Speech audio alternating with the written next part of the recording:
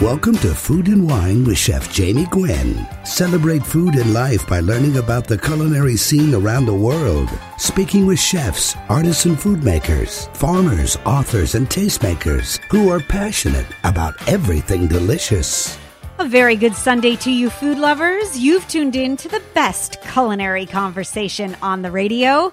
I'm Chef Jamie Gwen, and the delicious conversation starts right here and right now. I welcome you to my kitchen.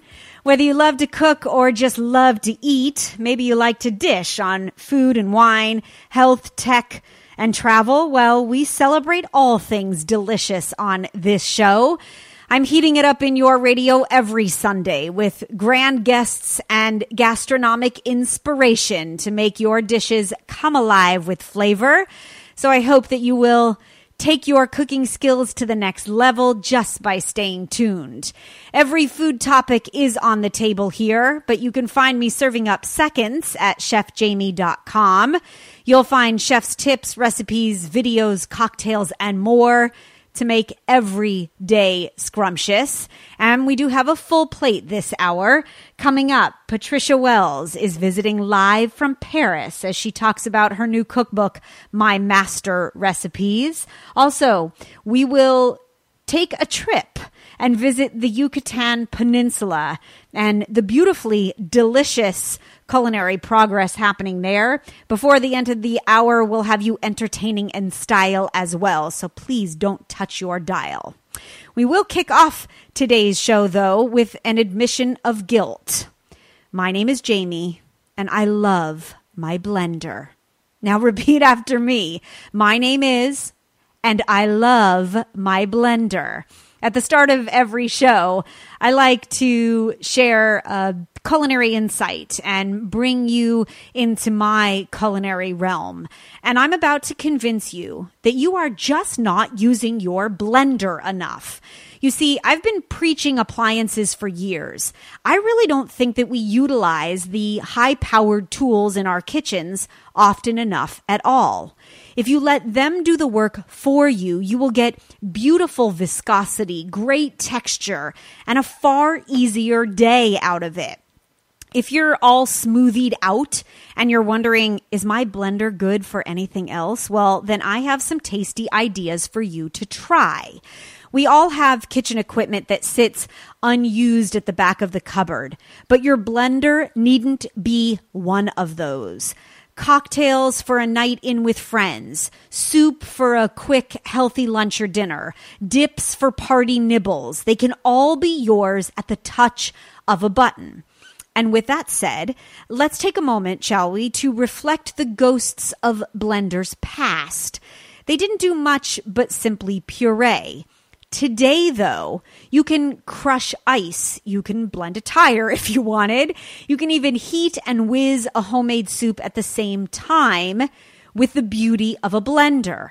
Did you know that your blender will do everything from mix pancake batter to falafel? And the question is, will it blend? Well, firstly, you don't need to be a mixologist to whip up a boozy blend, and this is the start of good ideas for your blender. If you're hosting a shindig or feeding a crowd, you can blitz some cocktails in a blender, and it's ideal. You whiz up a batch in bulk. You leave yourself plenty of time for catching up and chilling out. I happen to love a frozen strawberry margarita or a Bellini granita. Both are super speedy and they're sure to impress. And then when you've tried those, you get adventurous with your own creative concoctions. An easy way to make sure your pancakes are perfect and totally lump-free is to enlist the help of your blender. If you haven't thought of it before, you might treat yourself to something special, like homemade peanut butter straight from your blender. If you have a heavy-duty hardcore blender, which I do, and I love mine, those delicious spreads are really easy to make, and they're a great option for vegans who are looking for something that's totally indulgent and freshly made. And you can blend the nut butters to your desired consistency. You can flavor it how you like it, and then just keep it in the fridge. I happen to make Nutella in minutes. That sounds good right about now, right?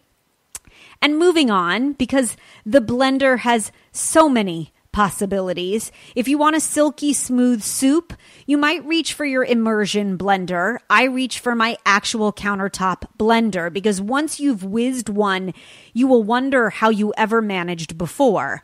I love like a brown butter cauliflower soup, let's say, whizzed in the blender for 3 or 4 minutes because, again, we're not running our appliances enough. There is the most beautiful coat your mouth with velvet wallpaper texture that comes from running your blender, and your soups will really be made brand new. I make homemade lemonade in my blender.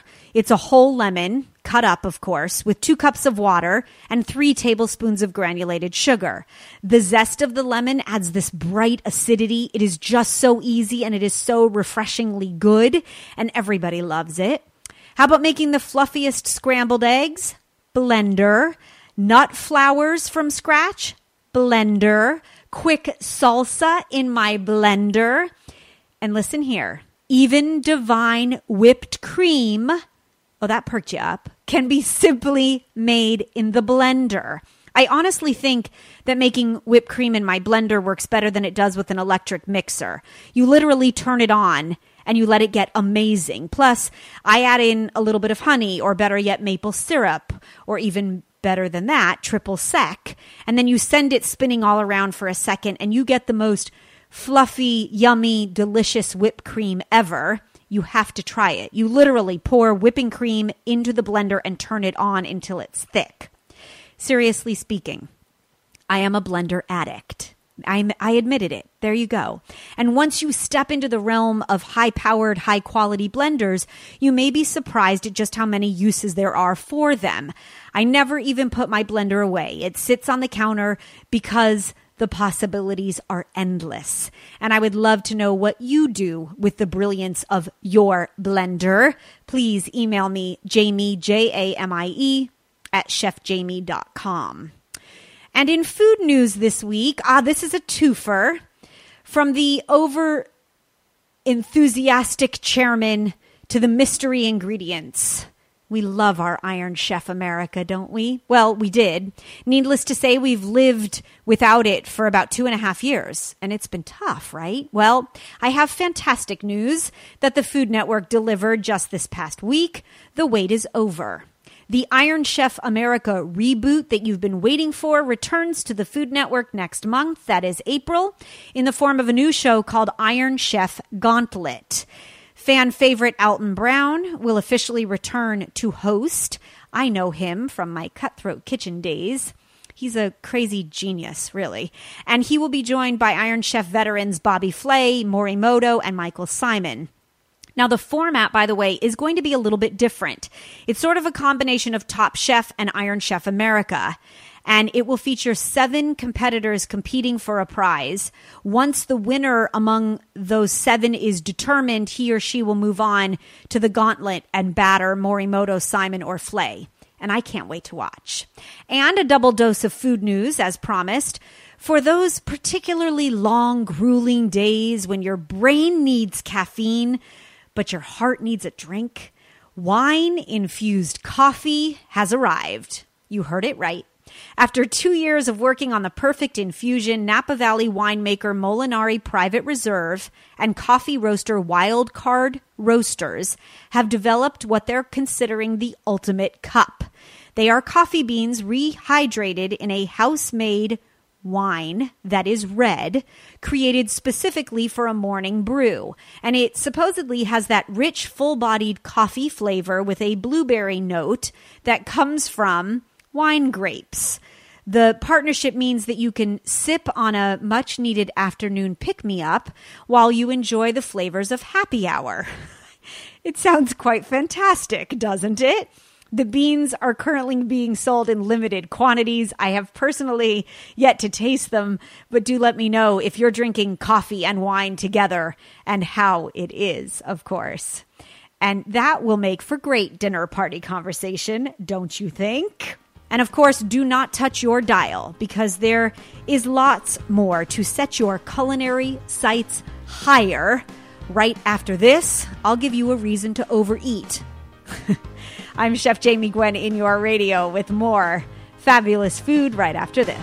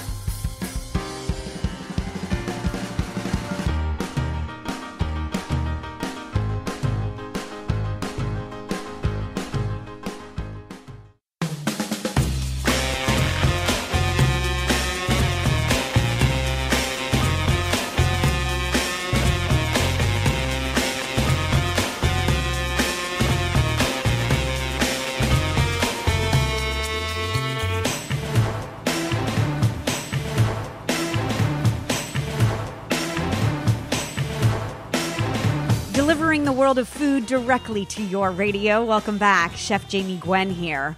The holidays are here too, and gratefully, so is Debbie Lilly. Debbie is Oprah Winfrey's favorite party pro, and she was voted best wedding planner by Martha Stewart Weddings. She believes in elegant and easy designs for all, and you can clearly see her fabulous style painted on the pages of her book and magazine, both entitled A Perfect Event. She's here to share her secrets to party perfection, to maximize the fun and minimize the stress. Debbie Lilly, celebrity entertaining and design expert, is joining us live. Hi, Debbie. I'm glad to have you. Hello. Okay, can you inspire us, please? Because you can feel the passion on the pages of your book. And I loved the ideas and the secrets that you share, but how do you find inspiration for your next event? You know, we spend lots of time traveling twice a year in Paris, really researching design trends and food trends and party trends, color, and we love bringing that back to all of our parties, celebrity parties, the girl next door parties, and we really have so much fun taking all of that and putting it into a collection that's easy, affordable, and accessible, Debbie Lilly Design, which is available right inside Albertsons Bonds Pavilion, and we call that Grocery to Gorgeous. See, I think that's brilliant because we are a convenience nation, right? So if you can plan a party from your local grocery store, then you've made that ease of use, that, you know, very doable concept out of what is always, I think, been considered, you know, the challenge and the drag of entertaining. So what is the trend and what can we expect for next year? What are you seeing? What are you putting on your tables? So the big trend this season, lots and lots of mixed metals. You know, a lot of the trends, they pull right from the runways. We design right off the runways onto the table. And Very coppers, golds, silvers, these are all beautiful in vases and candles, in runners and silverware. And you can fill your vases with, you know, mixed blooms that are very European and textural, really beautiful hydrangeas, spray roses, berry. All of that adds so many layers to your table. And that's such a big trend is, you know, mix in candles, put a runner down the table to add a base layer, have, you know, beautiful little details at each place setting. Like for the winter holidays, it's really fun to put just a little sprig of Hypericum berry. That's a really pretty berry right in the floral department. Cut a little sprig of it, put it on each of your napkins, and that's such a pretty little detail, but very fast and easy to execute. I love the fresh approach. I actually like to do that. I'll pick flowers from my garden, or even use like rosemary sprigs and fresh herbs as a small place setting holder, like in a little jar. I love that fresh pop. And I agree. It really does add a culinary aspect to the table too. Yeah, and to me, those details are what make the difference. Something like a rosemary sprig, so you could get that right in the produce department. You can add that into flowers, having that herbal touch in your flowers, on your place setting, even as a garnish in your cocktail, whether it be champagne or a fun whiskey cocktail, even apple cider. Rosemary, to me, is great in design details, not just food, because it's very, very hearty. It's not going to wilt and that sort of thing like basil or mint will. So we use rosemary in everything. Love it. And can we reuse, repurpose? Are there easy changes? I know you call them holiday hacks, which I love. Absolutely. To me, your golds from Thanksgiving, your coppers from Thanksgiving, your greens from Thanksgiving, they're just as pretty for all the winter holidays.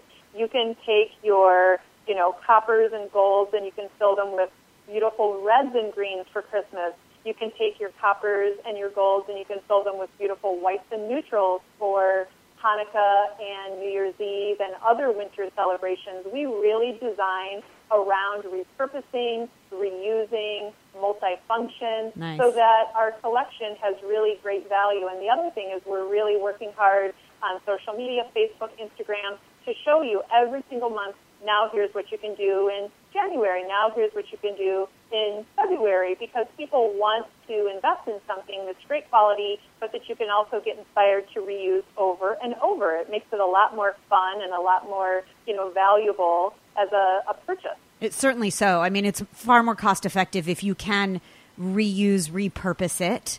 And I love the idea of this embracing this hodgepodge kind of collection that you can mix and match, and not everything has to be matchy and all the silverware perfect. There's something really rustic about it, which makes me feel more comfortable in setting a table. When it comes to dessert, I love your DIY approach.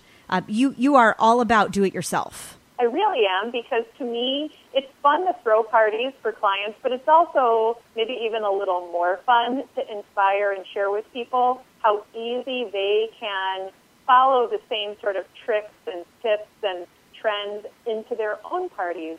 So one of my favorites for a holiday party, actually any party, but especially the holidays, is a big dessert bar where you are setting our charger plates. Now, instead of a charger at your plate setting, you put them on a big buffet and they become a platter. And you can put cupcakes on that and put a little fresh flour on top of each cupcake. You can take our vases, which are designed to be very food safe. You can fill them with cookies, and all of a sudden, now it's a cookie bar. And there's such beautiful cookies inside the bakery. You know, I'm a big believer, you do not have to make everything from scratch. You can really rely on your favorite bakery to help you with that part, so that you're just focusing for your holiday meal on the proteins and kind of the bigger items on the table, and you can have all these beautiful little tiny, a dozen plus different options if you don't put the pressure on yourself to make everything from scratch. Yeah, store-bought to homemade. I'm all for it. Me too. No doubt. And even, pulling that savory trend in, you can have pretty little glasses, little coupe champagne glasses. You can fill them with wonderful organic popcorn. You can add in some banana chips, some dried cherries, some fun little colorful candies, and boom, you instantly have a really fun, festive little savory trend that plays really nicely on a dessert bar or as a favor or as an hors d'oeuvre as well. Fabulous. Where can we go to follow your inspiration, to gain decor ideas throughout the holiday season and then, of course, into the new year? So everything, of course, is right inside Albertsons, Vons, and Pavilion. And we have so much online, albertsons.com/Debbie Lilly or vons.com/Debbie Lilly or pavilions.com/Debbie Lilly. There's so many images and DIYs and videos that we'd love to share. Terrific. Well, congratulations to you. I know it was your lifelong dream to pen a book, and there is no doubt that your vision is illustrated on every page. It is inspired, easy elegance for every occasion, the stylist secrets, the grocery to gorgeous recipes from Debbie Lilly, celebrity entertainer, design expert, making your holidays easy and beautiful. Great inspiration, Debbie. Congratulations. Thank you for sharing your passion. Cheers. Cheers Thank to you. Thank you. Talk to you soon. As the delicious conversation continues, we're doing everything from setting the table to feeding a crowd. Chef Jamie Gwen in your radio. There's more fabulous food right after this.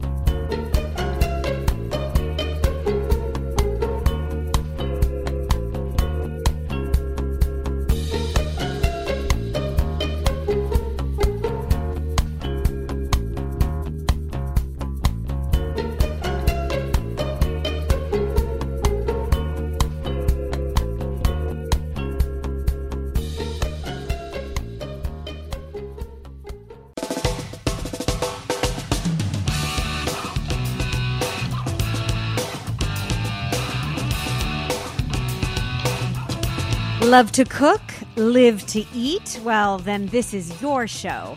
Chef Jamie Gwen in your radio as the culinary conversation continues. Wander down almost any road in Mexico, and the exquisite aromas will draw you to one of the many restaurants or street stalls. It's the tantalizing smells of spices and herbs, the slow-roasted pork, the colorful salsas. If you will travel for food, then take a journey with us. Joanna Prus has been eating her way through the Yucatan Peninsula and hasn't found a dish she doesn't like. Joanna is an award-winning author whose cooking articles and recipes have appeared in the New York Times Sunday Magazine, The Washington Post, Food Arts, Saveur, and Food and Wine Magazine. I am proud to call her my friend, and she and I love to post on delicious dishes. We love to dish as well. Her many cookbooks will inspire you, but she's here to share a preview of some of the many scrumptious foods you can find on offer in the spicy region that is the Yucatan. And I can't wait to hear all about your trip. Hello, friend. Well, hello there. How are you? I'm well, and you? Well, I just had a trip of a lifetime. And I know you're full because I read all about it. Put us first on the map, Joanna. Where exactly is the Yucatan Peninsula?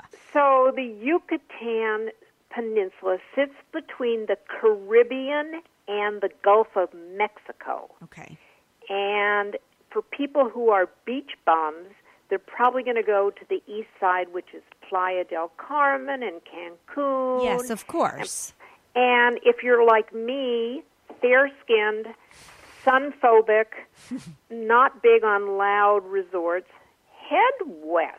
Head almost to the west coast of the peninsula, the top west part, to the capital of the Yucatan, Merida. Merida. Okay, so I have not been, but I'm looking forward to go. I don't know much about the Yucatecans, right, or their culture, but it has a tremendous amount of Mayan history, I know, and the food is steeped in wonderful tradition. And I would say you're right. And I would say that Yucatan food is quite unique. They have a lot of distinct pastes, like a choti paste, and they use it to make, there are a lot of moles throughout Mexico. Yes. And Oaxaca, for example, has 7 moles, and Puebla has moles. But in Merida and the Yucatan, they make a yellow paste from the achote, and it's called mole amarillo. And the food here is different. As I said, it's a lot of seed-based. It's a lot of plant-based. But there are some very distinct characteristics. And what I think is amazing is, first of all, the Mayans have been in this area since 2500 BC. Wow. But between 300 and 1000 AD, they built very famous cities. If you're at all into UNESCO World Heritage Sites, you've heard of Chichen Itza. There's a smaller version that I went to, and I'll talk about in a minute, called Uxmal. There is such a vitality here. But what was so surprising to me was the town of Merida. Merida is the capital of the Yucatan. It has 1 million inhabitants or residents, and it doesn't even feel like a big city. It feels like a vibrant city. Most of the residents are in the suburbs, and it's peaceful and it's beautiful. And while the Mayan characteristics are seen everywhere, I was telling you earlier about the period of time between the early 1800s to the end of World War I, when Merida was said to be the richest city in the world. So if you want to hear about it, ask me some questions. Yes, of course. Okay, I want to know why its said rich history is very much credited with, is it called sisal? It is. And you know what sisal is? It's like, have you ever seen sisal rugs and rope? Yes, it's woven, a fabric. It's a very coarse fiber. And these plants, these henequen plants, it turns out they could make a rope that was very, very durable. And this is the era when the giant sailing ships were going back and forth across the oceans, and sailing could be very perilous, and they had to latch down their cargo. And this could endure very hot weather, very cold weather, very wet weather, very dry weather. So these henequeñeros, these people who made this rope, became multimillionaires. And with that wealth came great food and progress, I know. So tell us what you ate, because there really is a very burgeoning culinary scene in the Yucatan with big name chefs and talents and very sophisticated restaurants. Indeed. So let me just rewind. There is one major tradition in the Yucatan, and that is preserving their foodways and their culture in food. And so between a chef called David Cetina, his restaurant is called Tradicion, which is exactly based on traditions. He's been cooking these traditional dishes since 1973.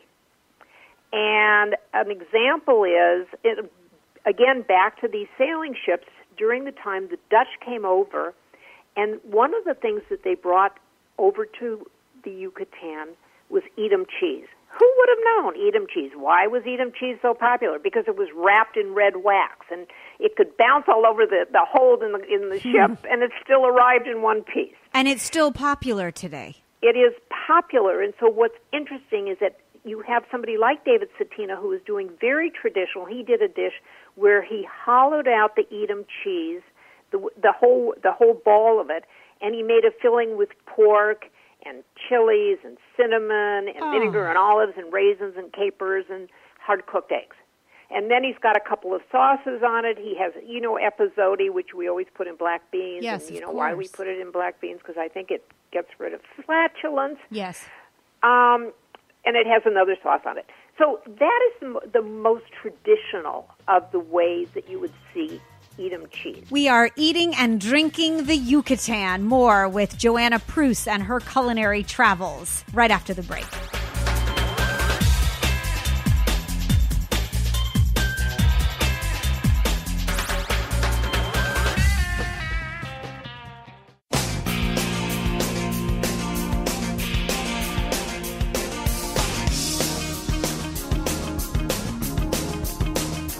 Welcome back. Delicious feasts to you. Chef Jamie Gwen in your radio. My friend and author Joanna Preuss is here, and she's taking us on a culinary journey of the Yucatan. And then tell us about the other best dishes. Did you eat pibil, the suckling pig? Oh, of course. Of course. But I wanted to, if I could just tell you for a moment, the contemporary tradition of using these, the contemporary chefs are using these foods.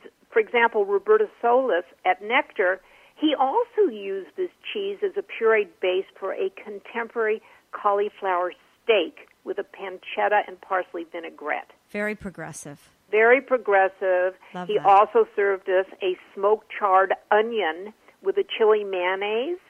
And so what happens is you know that you're eating history, which is what I love to do, and you're also dissecting it, but you're tasting a lot of things that are very modern. And that I kept finding all throughout Merida. And there's a restaurant called Apawala that is right on the border of Parque St. Lucia. And along with their spectacular mezcal margaritas, they, of course, served us chapulinas. You know what chapulinas are? I don't know it. Oh, you must know. They're fried grasshoppers. And before I ever went, having written 3 Mexican cookbooks, I kept saying, I guess I better try them. They're okay. But they also served us fabulous crunchy zucchini flowers that were stuffed with Oaxacan cheese and mole amarillo, this yellow mole. I read all about that. In the article that you wrote about your travels, I was drooling as well when I read about Mercado 60. I want to go there. Well, there's 2 things. When you've really had enough local food, there are 2 places to go. One is to go to Mercado 60, which is like an uber chic food hall. Yes. And it's very friendly. They have live music. They have communal tables and wonderful Mexican craft beers, and great desserts, fabulous ice cream. The other place that I loved absolutely was a restaurant called Oliva Kitchen. The chef, Stefano Laconda, his mother is Mexican, but his father's Roman. And if you want, I think, spectacular Roman comfort food, this is the place to head to. You get your ravioli alla romana and your Roman-style meatballs, and oh my goodness. In the Yucatan, of all places. I think that's truly extraordinary. Thank you for taking us to the Yucatan, albeit a virtual tour. You'll come with me I was going to time. say, I can't wait to go back. Follow her at Joanna Pruess. It's Pruess. Joanna, I'll talk to you soon. No matter where you go, eat for me, please. Thanks, Jamie. All my best. My best to you. As the delicious conversation continues, there is more fabulous food, wine, and travel in your radio right after this.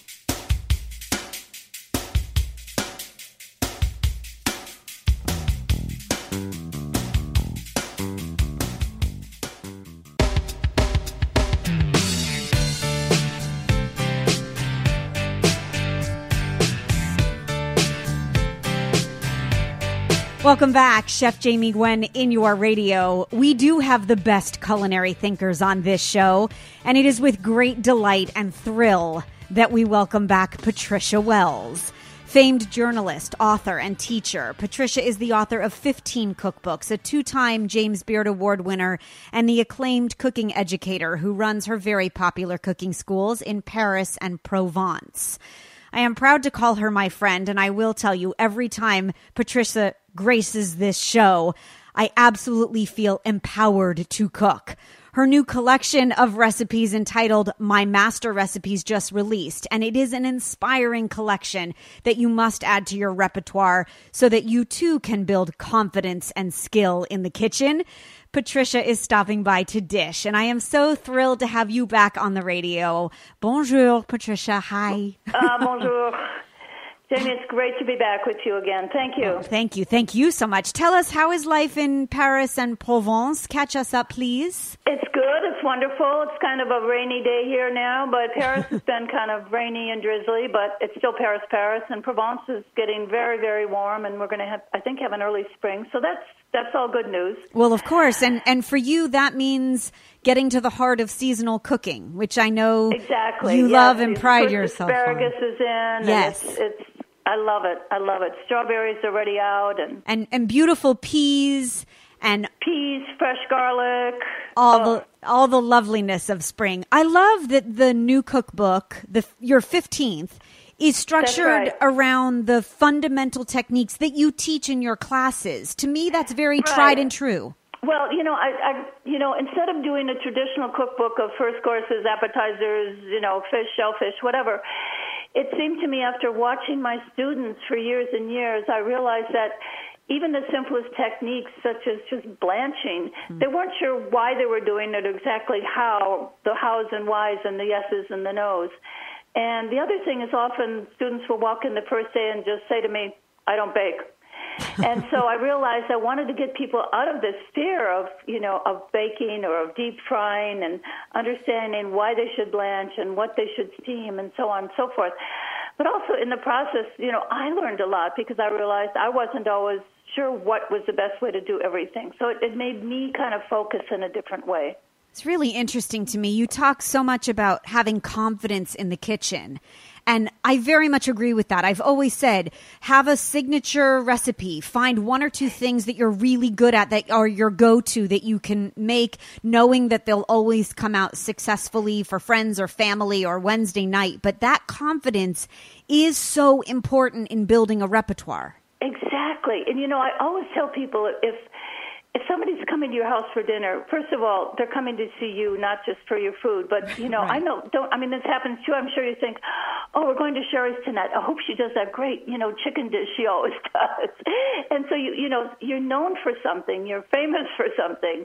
And that's wonderful. It's easy and gives you that confidence of your own. Definitely. So let's review a few methods and techniques so that by the end of our conversation, we're all better cooks. Would you mind? Right.